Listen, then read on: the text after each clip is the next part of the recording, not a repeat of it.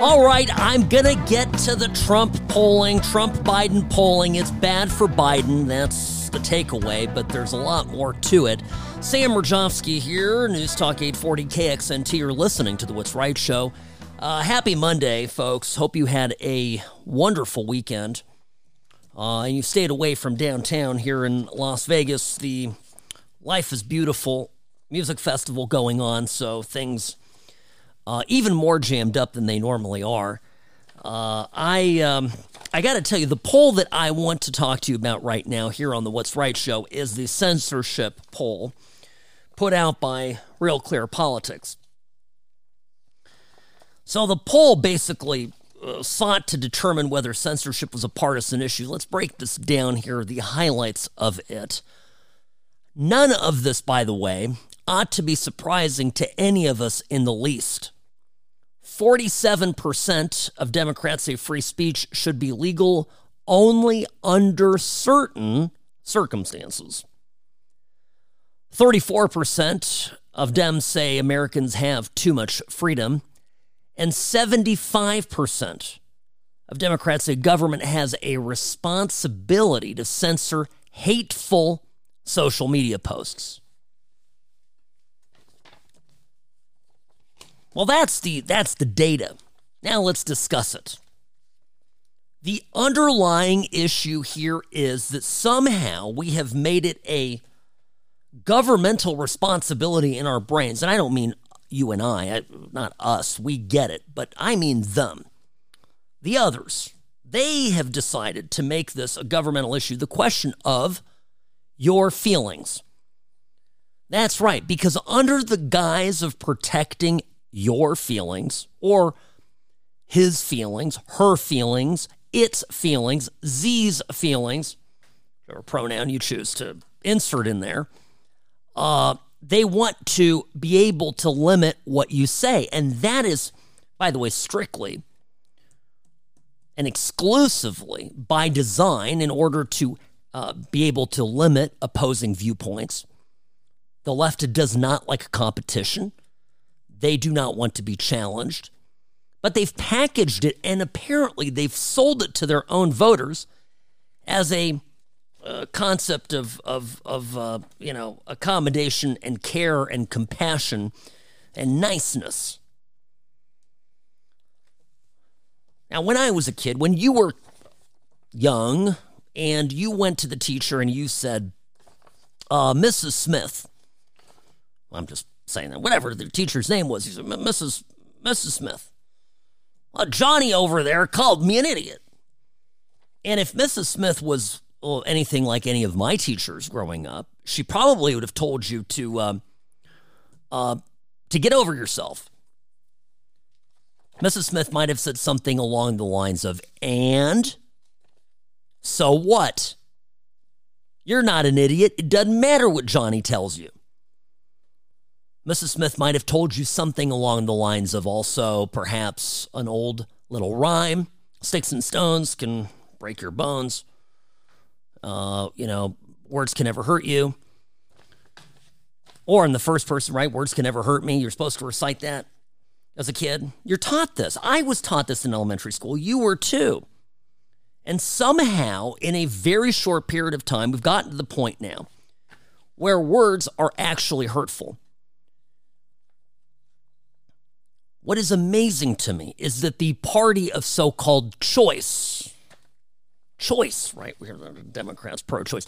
They can't choose for themselves to stay unoffended by what you say. They want bodily autonomy, and yet they somehow cannot keep your words off their body, when that is completely and totally in one's own self-control. Now, it's part of the greater conversation about resilience, right? We just do not have the same amount of resilience that we once had in society. We are teaching and embracing fragility because, of course, those that are fragile and weak apparently are far more likely to vote for Democrats. So it's, again, it's a designed, structured thing here. The teacher's no longer teaching you to lick your wounds and get over yourself and ignore the taunts of a classmate. Instead, teaching you to internalize things and making it the responsibility of the system and of others to protect your innate fragility. It's embarrassing. It's humiliating, and we're churning out a bunch of dim-witted soy people, right? Both the men and women in this country ought to become stronger than they are. And here is perhaps the most frustrating finding from this poll. Again, Real Clear Politics released a poll over the weekend about free speech and censorship. And one of the things here that stuck out to me here, 31% of all respondents, which includes about 30-something Democrats, 30-something percent Democrats, 30-something percent Republicans, the rest are other, independent, and the like. Only 31% strongly agreed with the statement, "I disapprove of what you say, but I will defend to the death your right to say it."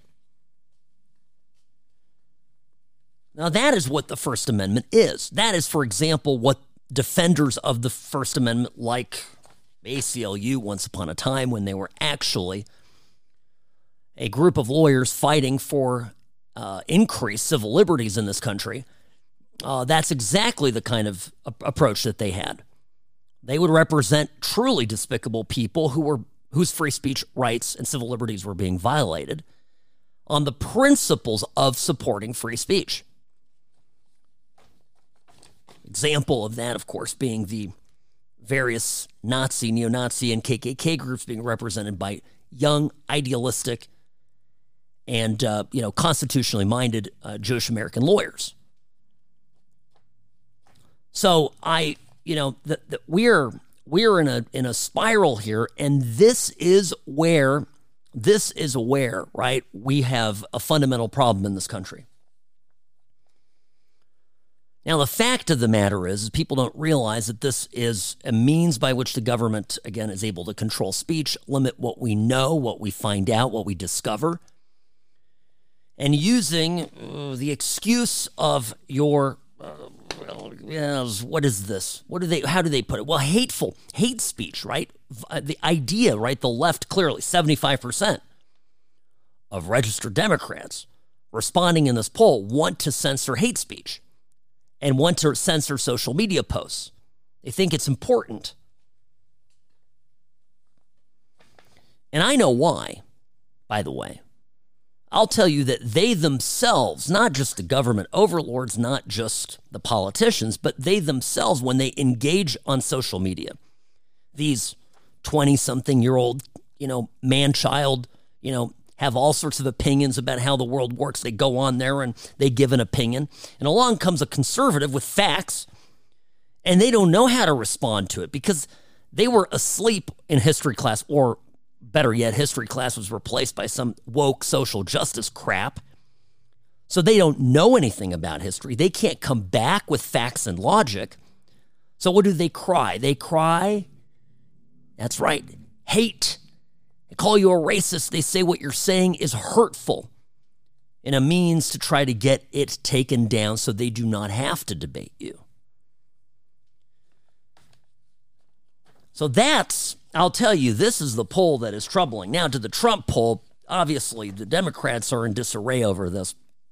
Make no mistake that there is everybody with any kind of power inside the Democratic Party has been getting frantic phone calls or making frantic phone calls, sending emails, text messages, and the like, asking people delicately what their opinion is on this. This is by the way, ABC News poll. Funny enough, ABC published this on their own website, the poll. And the poll is 51-42, which is, in statistical terms and polling, is a murder, okay? That's a slaughter, meaning Trump would beat Biden 51-42. That's not within a margin of error, and it's significant. It's the greatest divide that we've seen so far. Now, how do you think they couched this on ABC News? Okay, here's the headline. Trump edges out Biden 51-42. Edges out Biden. Miss a walloping. Edges out Biden. What is this? Is this just delusion, or are they all sitting around wondering the extent to which they can say anything critical? And let me answer that question when we come back, because it'll figure prominently into the likely way that this all plays out leading into November of next year. All right, quick break here. Got to take a profit time out. Forgive us, friends. It's what we have to do. Sam Murkowski, News Talk 840, KXNT, this hour of the What's Right Show, brought to you by Sam & Ash Injury Law, because you deserve what's right. If you've been in an accident, there's no reason to call a sleazy lawyer. It's not just about the settlement check. It's about representing your interests and your values. So call Sam & Ash at 702-820-1234 or visit samandashlaw.com.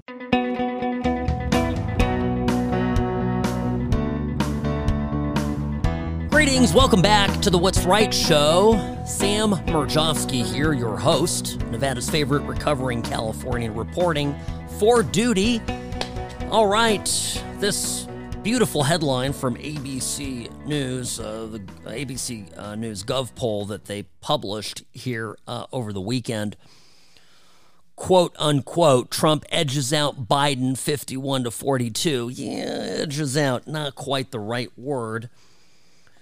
Here's the problem.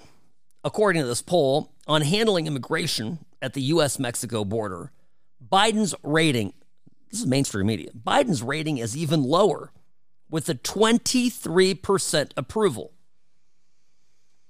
Now, measuring the intensity of sentiment, 20% approve of his work overall, while 45% strongly disapprove. And the 74% who say he's too old for a second term is up 6 percentage points since May. Have you seen some of his gaffes? Have you seen some of his gaffes over the weekend? I mean, it's atrocious. It's atrocious. But setting that aside for a moment, it's interesting to me that on a substantive issue such as immigration, which is obviously out of control, we had a Border Patrol agent beaten up by an illegal alien immigrant sneaking across the border, beaten to a pulp. I played last week the video of a chief in the Border Patrol trying to build morale as troops, saying, hey, come on, guys, let's get into it. Let's go do it. And the response of his team members is, are you kidding me, Chief? We swore to protect the Constitution, defend the U.S., catch bad guys crossing into this country, and we're prevented from doing so. All the guy can say is, ignore politics, you're here to do a mission. And the guy comes back with him saying, what mission? We're completely prevented from doing that. So it's interesting that, I mean, what is this? I mean, it's only 23, so what is that? 77% of Americans think that Biden's doing a terrible job handling the border. I want to point something out about that. It doesn't say so in this document, but you remember that one of the first things that Biden did when the criticism came out that Kamala Harris was a lightweight. We're rewinding the clock now 2 years. Kamala Harris was a lightweight. The stories came out that she was bullying staff in her office there in the vice president's office, and that people generally on the Biden side, on the presidential side in the West Wing, didn't like her or her staff, that there were all sorts of problems. And Biden came out and said, okay, we're going to make Kamala Harris the border czar. We're going to give her that. And I think he did it without really consulting with Kamala Harris, to be perfectly blunt, because he knew what he was hanging around her neck, by the way, she knew it too, was a complete albatross. The agenda here from the get-go with this administration was to flood the country with illegal immigrants, to destroy Republican-friendly states and jurisdictions like Texas. I think that no one really anticipated how effective Texas and Florida would be at shipping immigrants northward into places like New York and elsewhere, where, of course, they're creating all sorts of problems. So the immigration problem is no longer confined to border states, Southern California, Arizona, New Mexico, Texas, etc. It's getting worse. And it's spreading around the country because there's no room for these people. There's so many coming across the border. And people have had enough of it. They understand that this is not good. But none of this matters to Democrats. None of it. And I think the immigration policy, this is not Biden. This is the people that are running Biden. And the same people will be in charge if Biden decides to bow out tomorrow, or if Biden, gosh forbid, drop dead, sometime before the end of his term. It's going to be the same people. If there's a Democrat president, it'll be the same internal structure of people, plus minus a few. So that takes me to, what does this mean? Well, I heard somewhere somebody opining. It wasn't just an opinion. They claim to have inside knowledge. But I present it here with a grain of salt, that one of the possible plans that they're contemplating is to have Gavin Newsom out in California. They're going to ask Dianne Feinstein, who was from the Triassic period, they're going to have her step down. And Newsom, as the governor of California, would appoint Kamala Harris in to fill her spot, send her back to the Senate, which is a major downgrade for Kamala Harris, right? So no promises on her taking that. I don't think she would take that deal. And then to sub in Newsom to run with Biden and to be there to take over in the second term, provided the two can get it across the finish line. I'm throwing it out there so you know what people are talking about. And I don't think that that's going to happen. I don't think Kamala is going to go that easy. But my point with this is, to the extent that they try to saddle her with this unpopular border policy, I think they're pretty successful. And I think that any connection that the voting public, who don't follow this very often but kind of know in the back of their minds, I remember Kamala Harris was supposed to be in charge of this. If 77% of respondents think that the way the border is being handled is terrible, which far and away exceeds and crosses over party lines, then Kamala Harris, politically, just like Biden, is a dead person walking. These are the worst. Let's put this into context. The numbers overall, by the way, the economy, the people that are unhappy with Biden, this is the lowest for an incumbent since ABC polls started. 37% approve of job performance, 56% disapprove. On the economy, only 30% approve. Again, 70% disapprove. This is huge. Absolutely huge. 64% disapprove. The rest are undecided. So these are enormous negative numbers. They're towering. And typically when you figure out if somebody's an approval rating is the difference, the delta between the approve and disapprove. So you're either you've got a slightly greater edge on approval to disapprove. That's good. You can do that all day long. You can be 45 to 42, approve, and eke out an electoral win.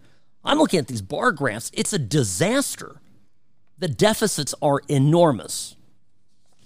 So the question then becomes, what occurs with all this and what's the plan? I'm telling you, folks, I don't see an easy way out to replace Biden. He's not willing. He doesn't want to go. By the way, let me point something else up. DeSantis apparently is going to have a debate with Newsom. They're going to do it. They're going to do it. I'll give you some details on that next. Sam Rajovsky here, News Talk 840 KXNT. You're listening to the What's Right Show. Folks, I just love our time together that we get Monday through Friday, 1 to 3 p.m. right here on the station. It's so great. All right, quick break. Be back in a moment. This hour brought to you by Sam & Ash Injury Law, because you deserve lawyers that do what's right. Personal injury law is constantly changing. Uber and Lyft accidents aren't like other cases, but most law firms haven't kept up. Don't trust a new case to a lawyer who's stuck in the past. Call Sam & Ash, 702-820-1234, or visit samandashlaw.com.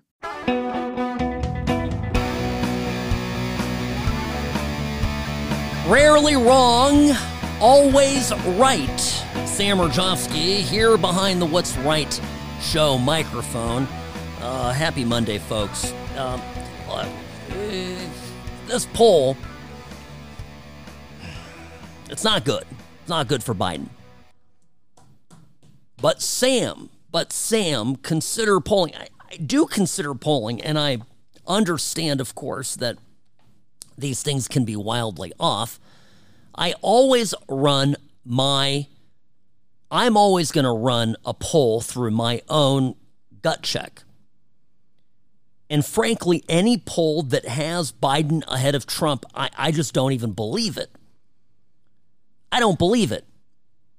It's not polling real Americans. Well, it might be polling, you and me, right? But it's not going into the heartland, in the true, real heart. I mean, I tell you, there is no way that a poll at this point would show Biden ahead of Trump. Over the weekend, because what is this? 74% say he's too old for a second term. That's a consistent number, by the way.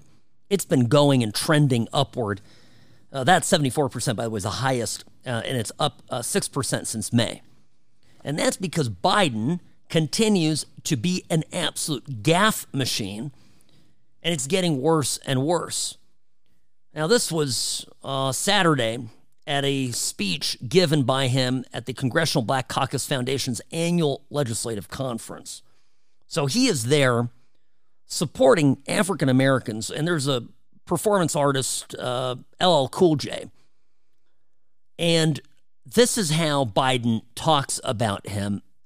Listen. And two of the great artists of our time representing the groundbreaking legacy of hip-hop in America, LL Cool J.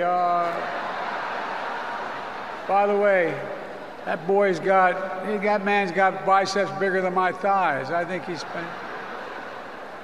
Biden has a history of calling black men boys. If Biden were a Republican, the press would give a crap. But they don't. He gets pass after pass. But it's starting to be very difficult to ignore it.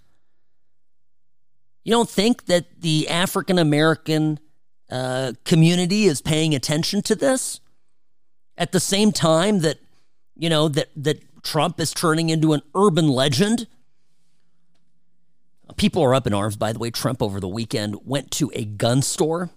Did you see this? He goes to a gun store, and he's handling this nifty-looking Glock, and he says, I want to buy this. I want to buy this. And the spokesperson later says and confirms that Trump indeed did purchase the gun. And the predictable outcry from the media is this is a guy who's been arrested 4 times. 4 times Trump has been arrested. And he's buying a gun. This is everything that's wrong with America. Never mind that portion of the federal law has been struck down by courts and is being, it's currently been struck down. It might get appealed up to the circuits and the Supreme Court, but he's not violating the law. And the other funny thing, of course, a number of people stating the obvious is, well, guy's been arrested 4 times. He's buying a gun. Looks like somebody's locking up the urban vote. The more they come at him with their horse crap criticisms, it's almost like they're building him up. All Trump has to do, and he will not listen to me, trust me on this, he'll find a way to mess it up. But all Trump has to do is keep doing what he's doing, not say anything too crazy, and let them be the irrational, crazy people. Let Biden be the gaffe-prone moron with, verbal diarrhea coming out every day. Let him be the clown. Trump, all he has to do is just sit back and enjoy the show. So anyway, you'd think that this poll would catch people's attention. The ladies at The View, of course, are in for the rescue for Joe Biden. They don't think that this is a problem. Robbie, can you believe this? It's insanity.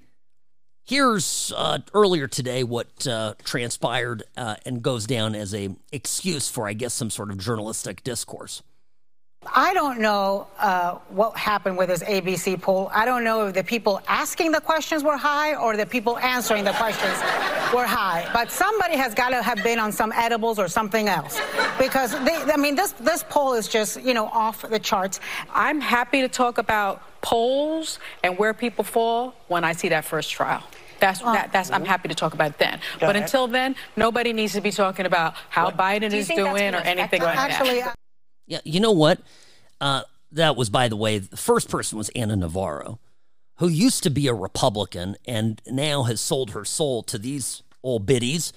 The second, of course, Sonny Hostin, who's a complete idiot. I mean, lobotomized idiot. And Sonny, I can answer this.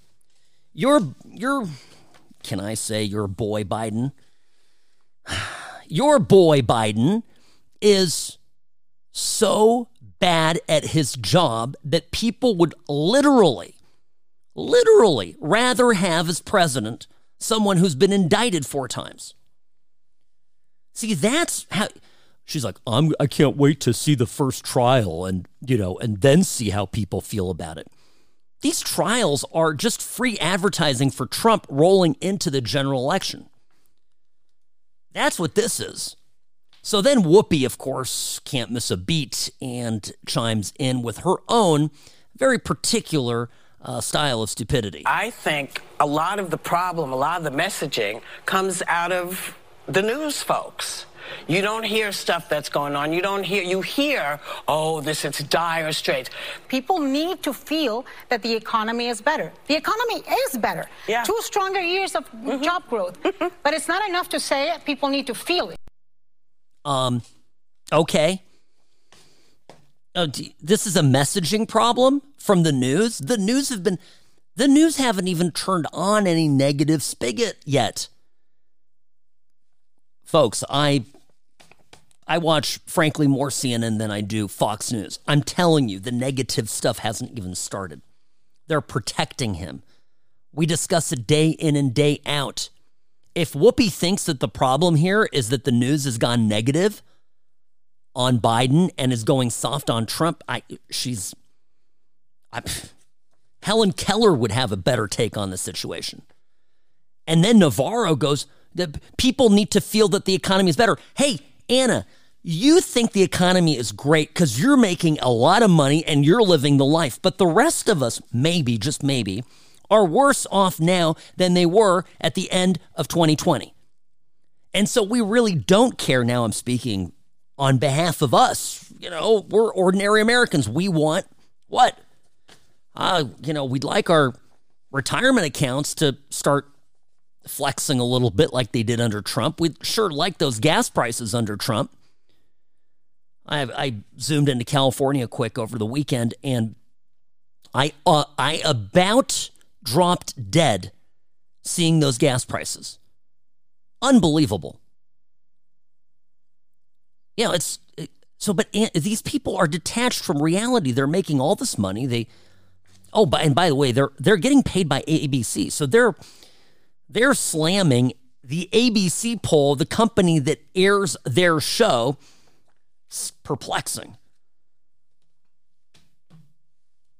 Now, I can't believe I'm going to say this because it's actually Hillary Clinton that's coming along that has a degree of common sense on all of this. Hillary Biden, I guess, had a private meeting with Joe. And she didn't necessarily, according to people familiar with the event, didn't necessarily tell him to get out and go move to the Bahamas or to Belize or wherever there's no extradition treaty. No, her advice to him was to watch his 6 o'clock, to be situationally aware in a political sense of a possible third-party run. A source familiar with the White House meeting between Hillary Rodham Clinton and Joe Biden quoted it as her words being, "It's pretty effing concerning." Knowing Hillary, she used the word. So, and that's the real story here. Because it would take do you know what kind of cheating it's going to take for Democratic operatives in some of these states to even it out if you've got a third-party candidate? It's going to be a mess. So I'm telling you, it's a mess. It's an absolute mess. So I got to I'm against the clock again. I'm taking a quick break here, but this is interesting. So they get into it, and by the way, Buttigieg was on ABC's Sunday show this week with Martha Raddatz.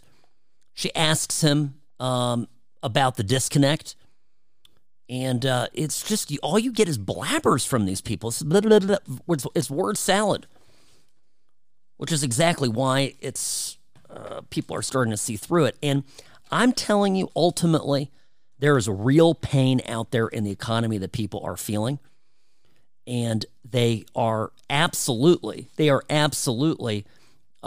taking it out in these poll numbers. And these elite, left-wing journalists, the people in the administration, the truly wealthy, multimillionaire, billionaire liberals that are always pushing their agenda on us, they're not feeling this pain, but we are. And it's starting to translate into real anger. A quick break here. Sam Murjovsky, News Talk 840 KXNT. You're listening to the What's Right Show, brought to you by our friends at Sam & Ash Injury Law. In a crash, call Sam & Ash 702-820-1234 because you deserve what's right.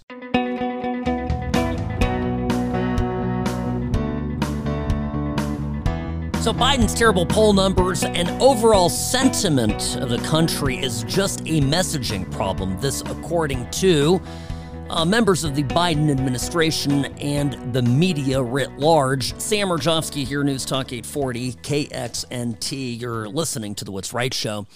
Martha Raddatz asked Transportation Secretary Pete Buttigieg why the Biden message isn't getting through. And this is after the polling numbers were released. And so this is what Raddatz asked. And then let's have a listen to the response. Treasury Secretary Janet Yellen acknowledged there is a disconnect. You are seeing the disconnect. I have heard this time and time again over the past few months, what President Biden has done. But the message is not getting through. And that message in a re-election campaign is vitally important. So what do you do about that? It's a message. Oh, it's messaging. Got to get the messaging out. Well, this is what Pete Buttigieg says. It's all about results. Martha. When we go out on the road, when we demonstrate, for example, how the president's agenda of investing in roads and bridges and railroad improvements and better airports and all the things that we're doing around the country, how that's actually arriving in community after community, you have a whole different kind of conversation. Now, there's a lot more work to do. The story of these investments, these efforts, and these results isn't going to tell itself, but that's exactly the work that we're doing. And we're an administration that isn't all about the polls. We recognize that if we get the results, over time, people will come to appreciate that. The results over time. They've been in office since January of 21. So where are we now? We're at the end, essentially coming up into October of 24. I mean, we're coming up onto 3 years. So this is absurd. There's no results. You can call it whatever you want, but people are seeing through it, and that in spite of the fact that the media lies to them. It confirms something that I've suspected and I've told you about here extensively, going back a better part of a year. I've said that mainstream media is less and less relevant as people begin to share memes and other funny videos of Biden or whoever about the economy to share their sentiments on social media. And I'm not talking about the posts out there that are getting into the, data and numbers or stating opinions. I'm just saying regular old people who are not, kids and younger people who are not particularly politically savvy. They don't sit down and listen to a podcast or to a radio show like this one, for example. But they do spend time on TikTok. They spend time on Instagram and elsewhere. They maybe Twitter. And they see funny memes, and they learn about what's going on, a complete end run around ABC, NBC, CBS, CNN, and MSNBC. So what's written really at the end of the day in the Washington Post, in the New York Times, is irrelevant. Who the hell sits down and reads those newspapers? Well, a certain age group and above of diehard libs and people like me who need to read very carefully what the opposition is thinking. But for the rest of us, I mean, this is going nowhere. Now, I'll give you a contrast now between the completely unsubstantive, substance lacking, and I'm making up words here as I go, lacking in substance responses both from people like Whoopi Goldberg and Pete Buttigieg, who you've got to honestly put in the same category because they're essentially saying the same thing, and Matt Gaetz, who I have dismissed for a long time as a bit of a rabble-rouser, is now making himself the face of principled conservatism in Congress. Now, I want to give this proper justice and carry it into the top of the hour because it's that important. Matt Gaetz on Sunday sat down with Maria Bartiromo, Fox News. Well, he didn't sit down with her. He dropped in via satellite link. And Maria Bartiromo, she came out mega combative. And she basically called Matt Gaetz an obstructor and the face of a Republican political, I shouldn't use these words, but I'm paraphrasing, Republican political suicide over his obstinance fighting the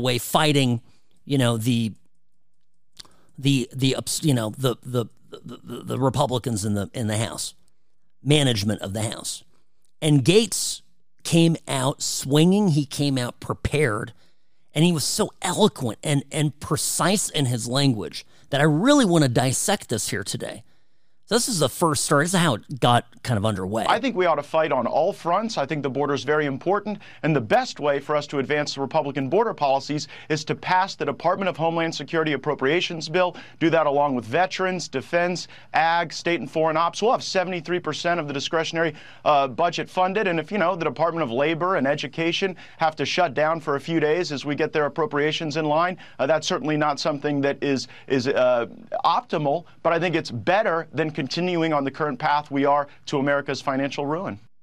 This is the example of line item spending votes, right? Single item spending.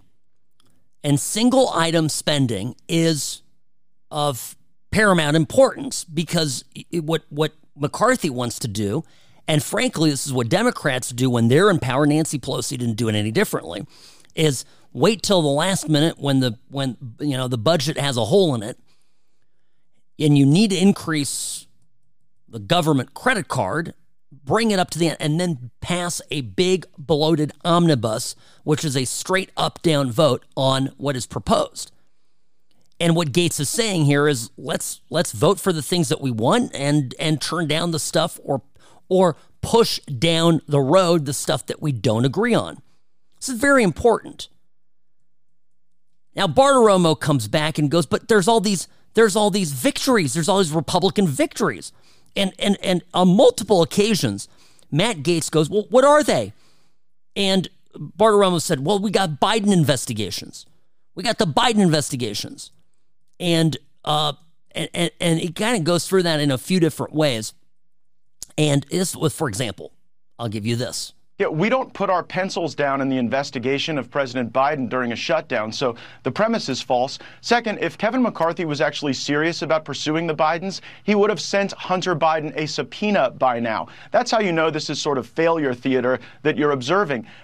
During the first year of Democrat control of the Congress, they brought in Donald Trump Jr. 3 times over nothing. Yeah, and nobody remembers that. Now Republicans are slow playing this potentially, but here's the real takeaway. You gotta push back on these budgets. There's a time and place for it, and it's now. And Gaetz and others are doing it, and it's forcing the speaker's hand because he's actually gonna start making some changes here and apparently bringing some things to vote here this week, line item by line item, which is exactly what we need. All right, more on this when we return. Don't go anywhere. The What's Right Show, brought to you by Sam & Ash Injury Law, will continue in a moment. If you've been in an accident, there's no reason to call a sleazy lawyer. It's not just about the settlement check. It's about representing your interests and your values. So call Sam & Ash at 702-820-1234 or visit samandashlaw.com. Greetings and welcome to the What's Right Show, your place for common sense conservatism, Monday through Friday, 1 to 3 p.m. Here on News Talk 840 KXNT. Sam Rajovsky here, local attorney, prognosticator, political, well, I don't want to say savant, but here and there I know a thing or two. An all-around good guy, reporting for duty. I have a question, by the way, for all those pundits out there who are looking at Biden's poll numbers and are saying, hey, just wait until Trump goes on trial. We'll look at poll numbers there. We'll see if Trump still has the advantage. And I want to make a point here that, well, let me make the quick point and let me explain why. Is it more likely that the MAGA people out there are going to say, okay, yeah, you know what? Now that I've seen a couple weeks of this trial televised down there in Fulton County, Georgia, now that I've seen that, boy, you know what? He's guilty. You're right. You got me. I'm done with Trump. Or alternatively, is it more likely that independents are going to start to think that he's been persecuted a little bit? So I think it's the second one, okay? I just do. I know that. I will bet money on it. And the reason for this is that these poll numbers here are post-indictment poll numbers. We are not going to find out anything in these trials that we don't already know or already think we know. The stink is out there. It's almost like they've dropped these 4 bombs on Trump, and he is still out there, well, not just walking, he's running, literally, for office, and successfully. He's now the front runner. He is beating, literally, the guy who is trying to put him into prison. It's unbelievable. If somebody came to me to produce a movie based on the script 10 years ago, I would laugh them out of the building. Nobody, this is absurd. It is a completely absurd story. But again, that's the thing. It's completely wishful thinking for liberal pundits out there, left-wing pundits who goes, well, you know what, just wait for the trials to start. The trials that's what's really going to air everything out. By the way, why are you not hearing, speaking of trials, why are you not hearing anything in the media about Kari Lake's trial? Why are you not hearing anything in the media about, let's say, I mention it all the time, California State Bar trial of John Eastman? By the way, that trial is set to wrap October 6th. That includes all the rebuttals and surrebuttals and everything. So they want to get it all done. It's a bench trial. John Eastman, of course, is one of Trump's lead attorneys in the aftermath of the 2020 election. And he's one of the co-defendants also in Fulton County.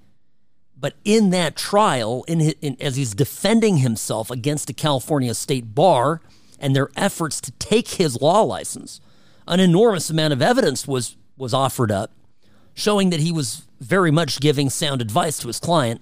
And not only that, that there was actual evidence, articulable evidence of election fraud.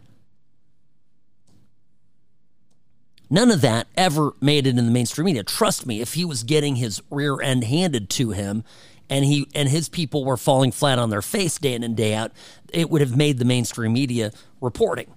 But they're not covering it. Shameful. Now, the narrative that's out there, and it's funny enough because I looked at ABC's website.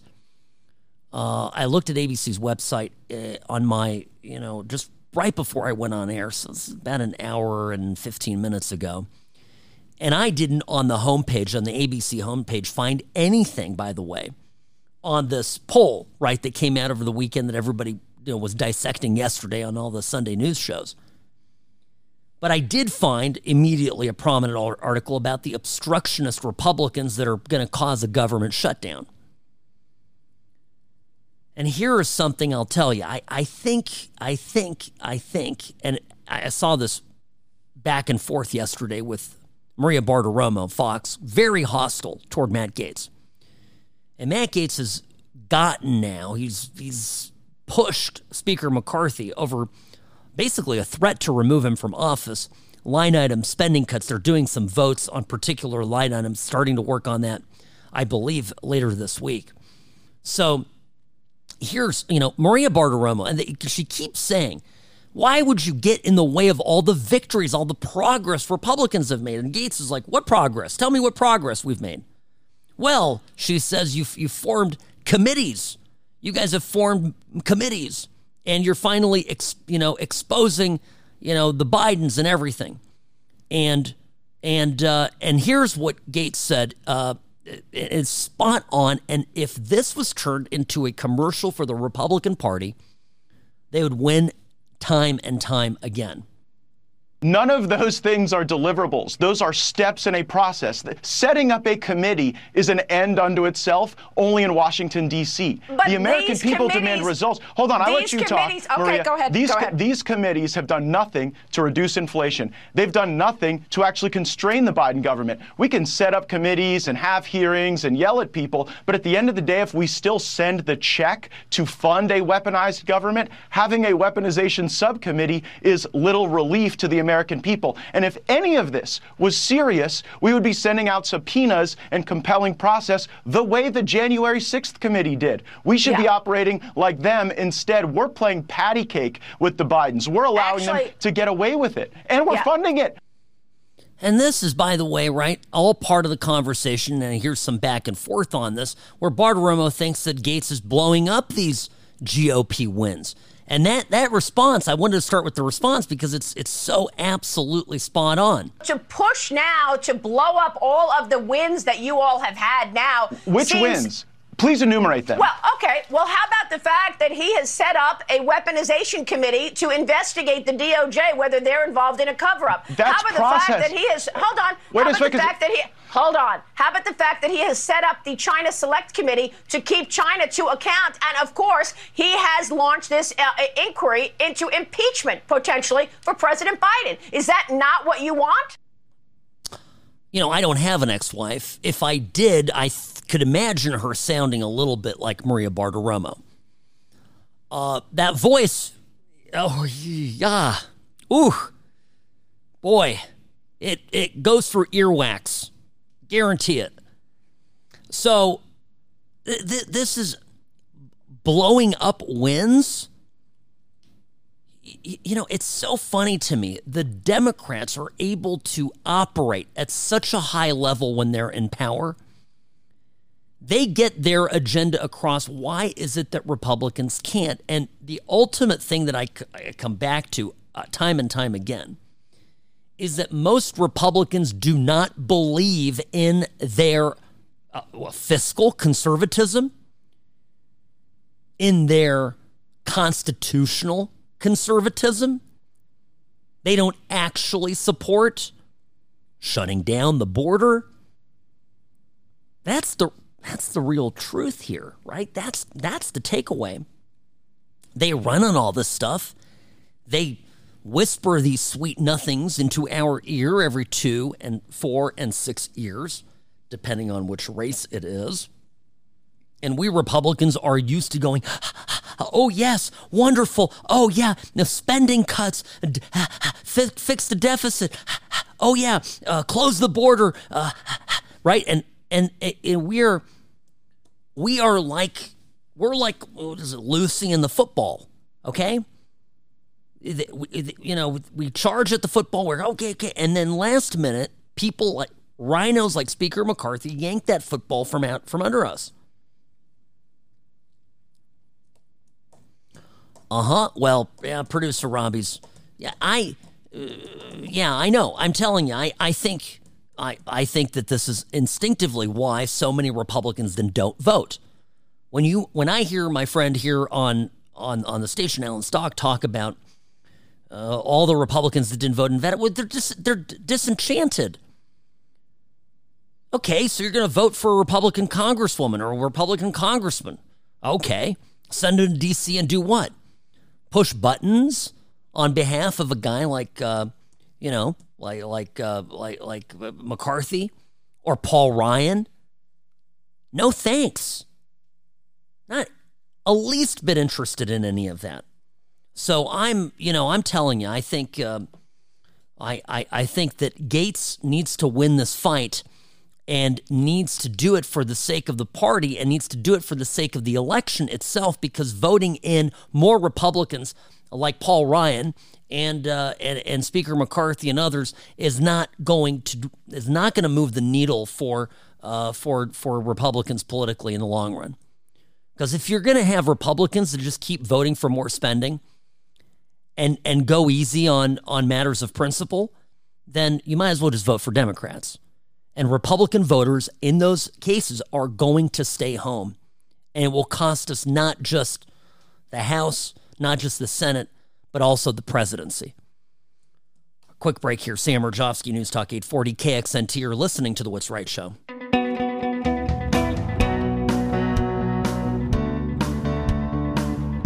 All right, the WGA strike, the writer's strike in Hollywood apparently has reached a tentative agreement. I don't particularly care about any of this. These people are all facing annihilation by AI in the near term, so this is just, for me, a postponement of a reality that they no doubt will hit. And now that this strike is over, now the studios are free basically to start firing these people one by one and replacing them with a free or almost free computer program. Unbelievable. Sam Rajovsky, News Talk 840 KXNT. By the way, the other strike to pay attention to is the auto workers. Because, well, I guess Karine Jean-Pierre was asked if Biden supports the auto workers. And he said 100% of the time, she said 100% of the time the president's going to support the UAW. And, okay.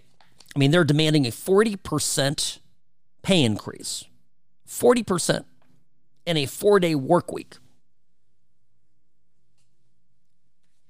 Okay, listen, I think that I'm fairly certain, based on a perusal of, let's say, GM's finances, that would be ruinous. Here's the other problem. Right? These auto manufacturers have all been told by the government to build cars we don't want. That's the elephant in the room, folks. The problem here is that this is going to ruin them. First step, make them build cars that are really poor excuses for, great cars, electric, don't have the range that Teslas do, don't have the charging stations that Teslas do. AOC even basically admitting in a weird answer on television that she I picked a Tesla because the ones that were available from GM or from Ford did not meet my performance needs. I needed my car to drive from New York to D.C. Okay. So these companies are being forced to build these cars And then in turn, right, they're going to suffer for it financially. There's no doubt. And then they're also going to be saddled with rising labor costs. And then what's going to happen? Then the next Democrat in office, a la Obama, is going to bail them out because they're going to go hat in hand and say, hey, we took the deal that you shoved down our throat with labor. Our labor costs went up. You put this on us. You put on these new clean emission vehicle standards. You demanded that we go electric. Now you subsidize our failure. And at this point, how are we not a socialist country? It's flat out maddening. So Wednesday, by the way, we have the Republican debate in Simi Valley. Trump will be a no-show. Instead, he's going to speak to the auto workers. I think that's going to be very interesting. A number of people have come out and said they think that this counter-programming of Trump's is going to be effective. You know, I think now with the polling and the fact that he did, if anything, risen in the polls since the last debate, he is doing a complete end run around the Republican Party and relegating every other person to an also-ran. He is. I'm sorry. Folks, I'm here delivering the God's honest truth, all right? It's clear from the polling, and frankly now, I mean, people aren't even talking anymore about who else is running in the Republican race. I saw a thing about Youngkin. I know Alan thinks Youngkin might join. And by the way, Youngkin, I've explained this before, Youngkin is doing the same thing on the Republican side to a lesser extent than what Newsom is doing on the Dem side. Youngkin is sitting it out and waiting to be, quote unquote, recruited if something were to happen to Trump. All right, that's the scoop, okay? And and it could, you know, a lot of variables are out there.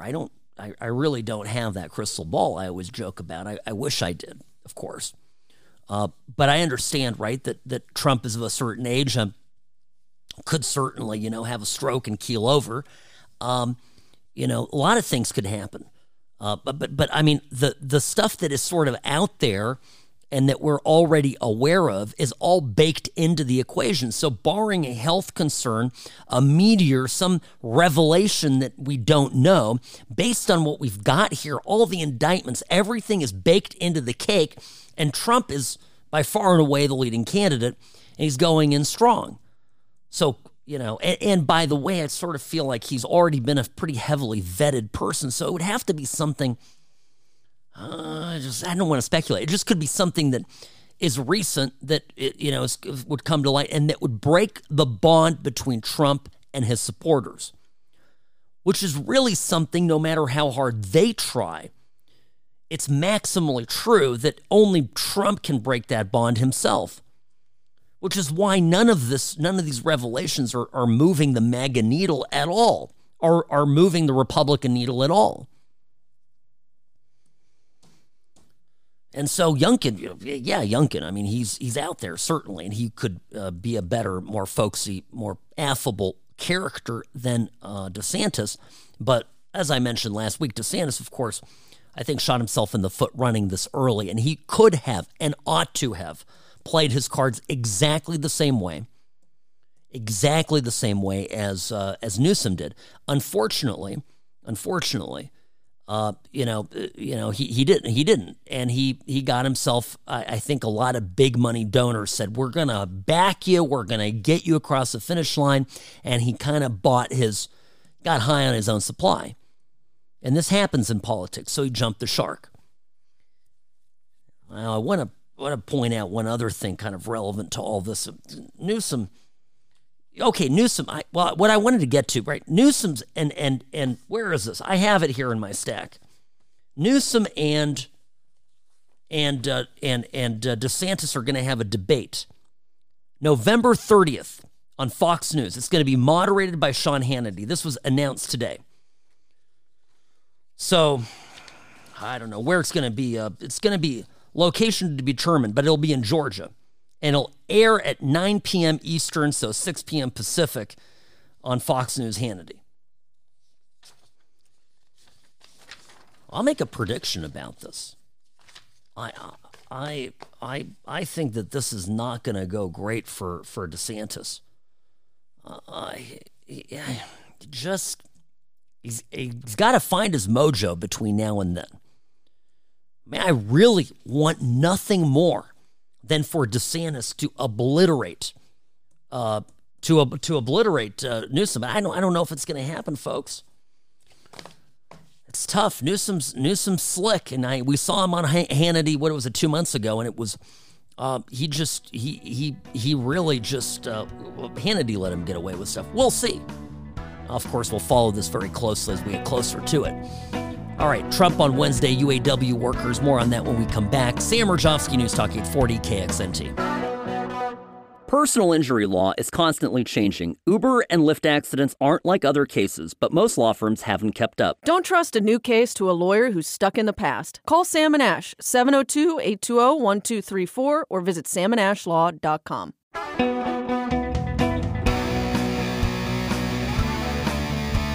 All right, welcome back. You're listening to the What's Right show. Sam Rajovsky here, Nevada's favorite recovering Californian.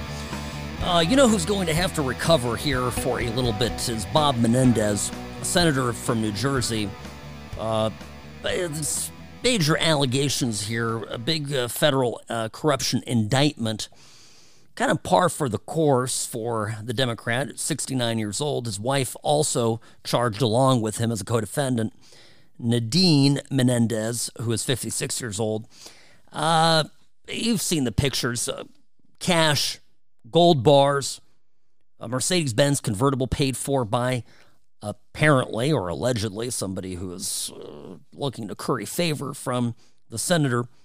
There's apparently, I saw some allegation of a no-show job. Look,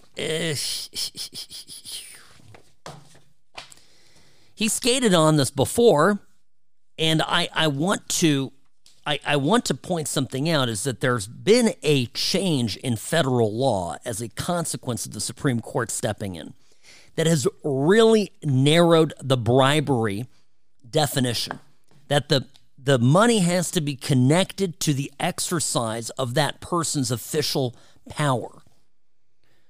So I'll give you an example.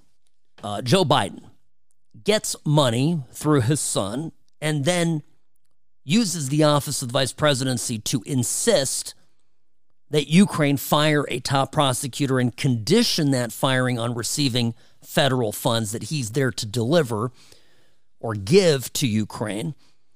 This is back when he was vice president. And that would be an exercise of his official function, right? So that would, that's a pretty clear-cut bribery case if you can get the facts all in there and have the evidence to back it up. The case here against Menendez may be a little bit more difficult to prove because I guess he advocated for some money that it be given to Egypt, and then it helped some halal meat guy and back and forth. I'm a lawyer, and it seems convoluted to me. So I will just tell you once again, he might lose one of his 9 lives here, which I don't know, it's maybe like number 6 or something. But he might skate on this. Who knows? It's New Jersey, so a lot can go down there. Now, Tuesday, tomorrow, Joe Biden has decided to join the auto workers in Detroit, Michigan. And Karine Jean-Pierre was forced to vehemently deny that Biden is going to Michigan to beat to beat Donald Trump there on Wednesday. Because Trump's going there to speak to the auto workers, in spite of the fact that the UAW president, Shawn Fain, has loudly and quite in strong language proclaimed that Trump is a persona non grata. Now, okay, let me explain this to y'all. Trump is not going there to speak to the auto workers per se. Trump is going there to speak to the country about the situation.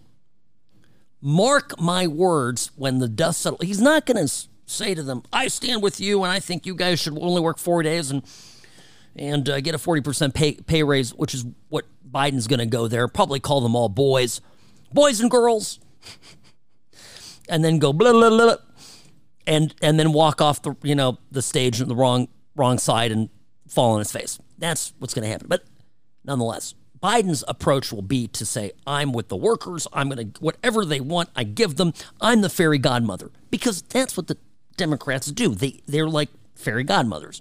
And I give this to you and this to you and free and free and free. And it's all fine and dandy until, as the one and only Iron Lady Margaret Thatcher once said, socialism works great until you run out of other people's money. So that's what Biden's going to do. Trump's going to go down there and talk about these great car companies that are being burdened by all this horse crap that the Dems keep pushing on them, i.e. the mandates, 2035? Robbie, is it 2035? The full electric mandate. So it's, I'm just saying that's gonna be ruinous for these companies. I predict there's gonna be a lot of that in the speech. Yeah, 2035. See, I don't always have a head for numbers, but I do remember that date because it's creeping up. Holy hell, it's 11 years away. And all electric. California can't keep its bloody lights on. When the summer comes around and when it gets really hot in California, 85 degrees, they start having rolling blackouts. So this is, I think that this is going to be great programming. And I'm going to tune into the debate, of course, on Wednesday. I'm going to cover both of them. I'll bring you everything you need to know. But I think we're in a completely different position now than we were, I don't know, the last debate when it rolled around. Completely different position. Trump is resurgent. He's strong. He's in solid footing. And, I don't think I don't think Trump's going to lose anything by not showing up. So, by the way, AOC, speaking of Menendez, the senator hit with corruption charges, AOC's come out to say that she thinks that he ought to resign. Now, I get it. Here's what she said. Let me play her comments. I'll comment on it after. Senator Bob Menendez of New Jersey, as you know, has just been indicted on bribery charges. Should he resign? And what do you think of his statement that it has to do with him being a Latino? Well, I think the situation is quite unfortunate, but I do believe that it is in the best interests for Senator Menendez to resign in this moment. Consistency matters. It shouldn't matter whether it's a Republican or a Democrat. The details in this indictment are extremely serious. And while, as a Latina, there are absolutely ways in which there is systemic bias, but I think what is here in this indictment is quite clear. And I believe it is in the best interest to maintain the integrity of the seat. Listen, okay, listen. Yes! That was sorry, had to press the button. That was AOC at a town hall when she lost control of the room. As a Latina, there are absolute ways that there is systematic bias. Can I disagree again with AOC? I don't think he ought to resign. What are you talking about? I'm all about due process. Folks, if anything, I'm very consistent here. Do I think that Menendez is a dirty bird? Yes. Is he a Democrat? Yes. But do I trust the FBI and the DOJ to be absolute fact finders? Is an indictment in and of itself a formal finding of guilt? It's not. Quite literally is not. Constitutionally, this is a part of a process. These are charges that have not been proven yet. So, no, he shouldn't resign. Absolutely not. And in fact, I mean, he could very well run for re-election as this thing's going on. Let the voters decide this. So, look, bribery is a big deal. I don't condone it. That's not what I'm saying here. I'm just saying it's not a straightforward case. And I think AOC's losing some of her footing here. It's all because the Dems have been screaming that Trump needs to drop out of the race. So now they can't turn around and say the obvious statement about one of their own party leaders. Menendez has been around a long time. He's a senior senator from New Jersey. The guy has some, he's got some power. And they can't stand up for him because they realize they put him in a catch-22 with what they've demanded that Trump do, which is basically to not just drop out of the race, but, commit ritualistic suicide on the spot. So, by the way, AOC in the same interview, this was on CBS's Face the Nation, she gets asked about voting against McCarthy or voting with Gaetz to oust McCarthy. An interesting answer here.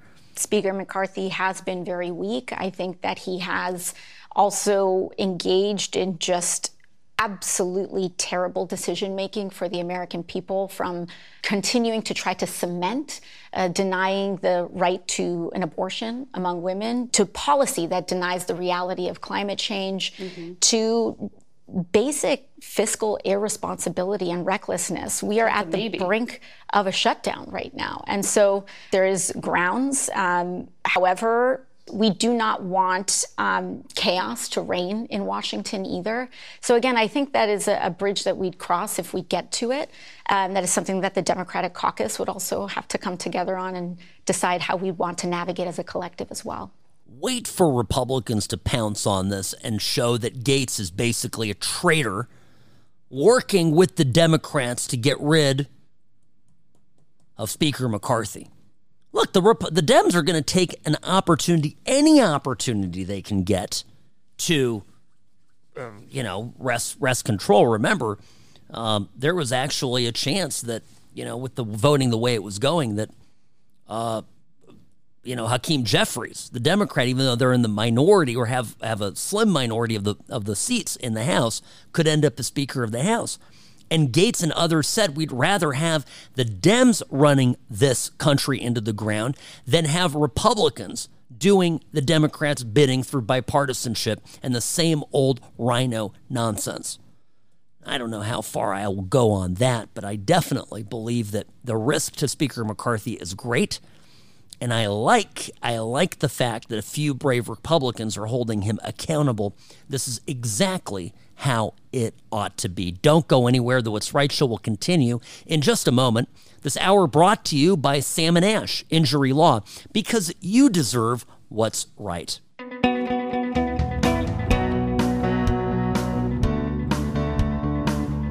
All right, friends, I got to make sense of this Nevada caucus issue for you. Sam Rajovsky, News Talk 840 KXNT. So over the weekend, the Republican Party here in Nevada voted in favor of holding the caucuses, a caucus, I should say. So this will be, I believe, February 8th is the date and time, or date that this would run. Now, look, let me back up here for a second and say this. Because there's going to be an election, a state-run primary election, February 6th, 2 days before the caucus, this is terribly confusing. And the What's Right show here, folks, we're a common sense program. And I, Sam Rajovsky, as Nevada's favorite recovering Californian, likes to keep things real. I'll tell you this. There's going to be 2 elections for the Republican Party. Now, for the Republican primary here in the state. And there's a state law that says if there's more than 2 candidates, if at least 2 candidates are on the ballot, the state and county governments must offer a presidential primary, an actual voting primary. So people are going to go to vote, and there also is going to be a caucus, but the caucus apparently is the one that's going to count. And potentially, right, the election will have different results. Now, my sense is that they're doing the caucus. It's a format that favors Trump. Trump has already immediately come out and said that he's going to participate. He has to pay, I think, a fair amount of money to the party in order to take part. But this is a mess. So if somebody participates in the state-run primary, by the way, in the rules that were adopted Saturday, they're going to be barred from participating in the caucus. So it's basically a vote by the party to completely bounce on the state-run primary. Now, the reasons for this that are given by Michael McDonald and others, who's the chairman of the Nevada GOP, is that we don't trust the elections here in the state. And so, look, the Republicans are going to run this themselves and make sure they get the candidate that they want. I think it's a mess, and I think it's sloppy, and I think it lacks some degree of discipline here. So a very small group of people made this decision. I'm going to follow how this works. By the way, the Nye County GOP voted to have executive members sign NDAs. The Review Journal's reporting on this.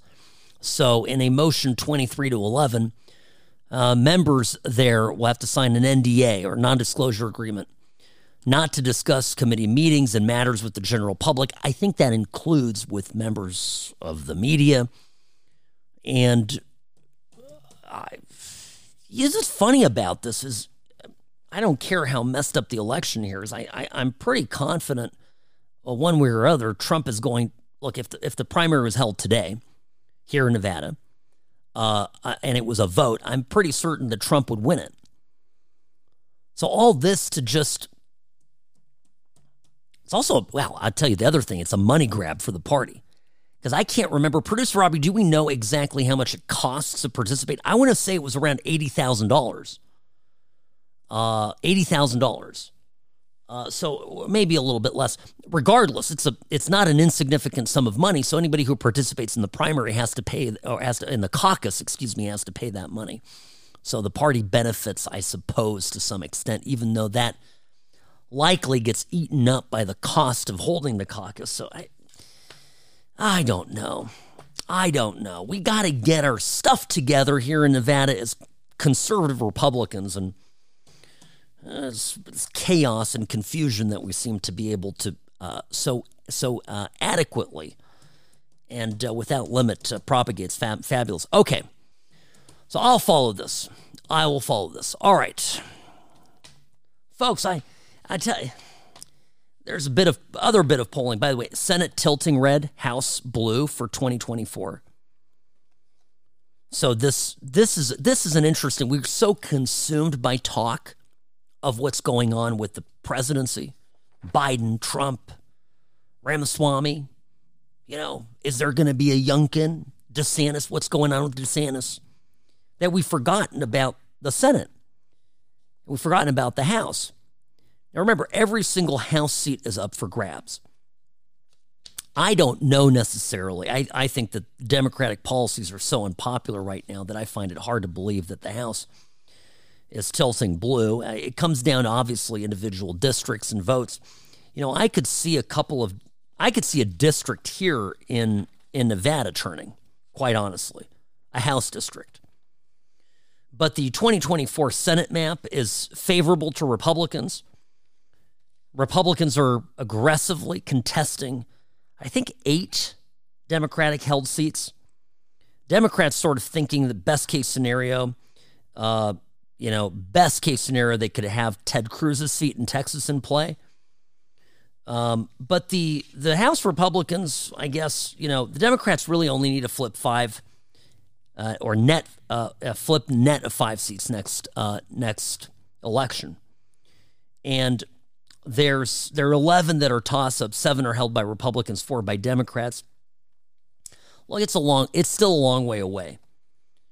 But this is, Again, this is why a principled position on spending, for example, and on the border, for example, and on the FBI. You can't keep funding these people and saying, well, we're holding committees and conversations about this, and you're not doing anything. If you continue to fund the problem, you're not exercising your power that you have as the bill payer in the government. If Biden's doing crazy stuff, you go, that's great. Now what we'll do is not pay for it. And that's what Republicans, that's the power they need to flex. So apparently, the way you look at it is, House Republicans are facing a lot of exposure in these seats. I've got a meeting here in town this week with a guy coming in from D.C. who's got his finger on the pulse on all of this. I'm not going to name him, but yes, but I will get to the bottom of it. I'll have more for you on Thursday. Thursday, we're going to have a hell of a show because it'll be the Republican debate the night before. Trump going over to giving his UAW worker speech, and then I'll have updates for you on this election. So, all right, folks, stay safe out there. Stay brave, and be careful on the roads. I tell you, just the other day, almost got taken out by somebody who made an illegal turn in front of me. If you get in an accident, don't forget Sam and Ash.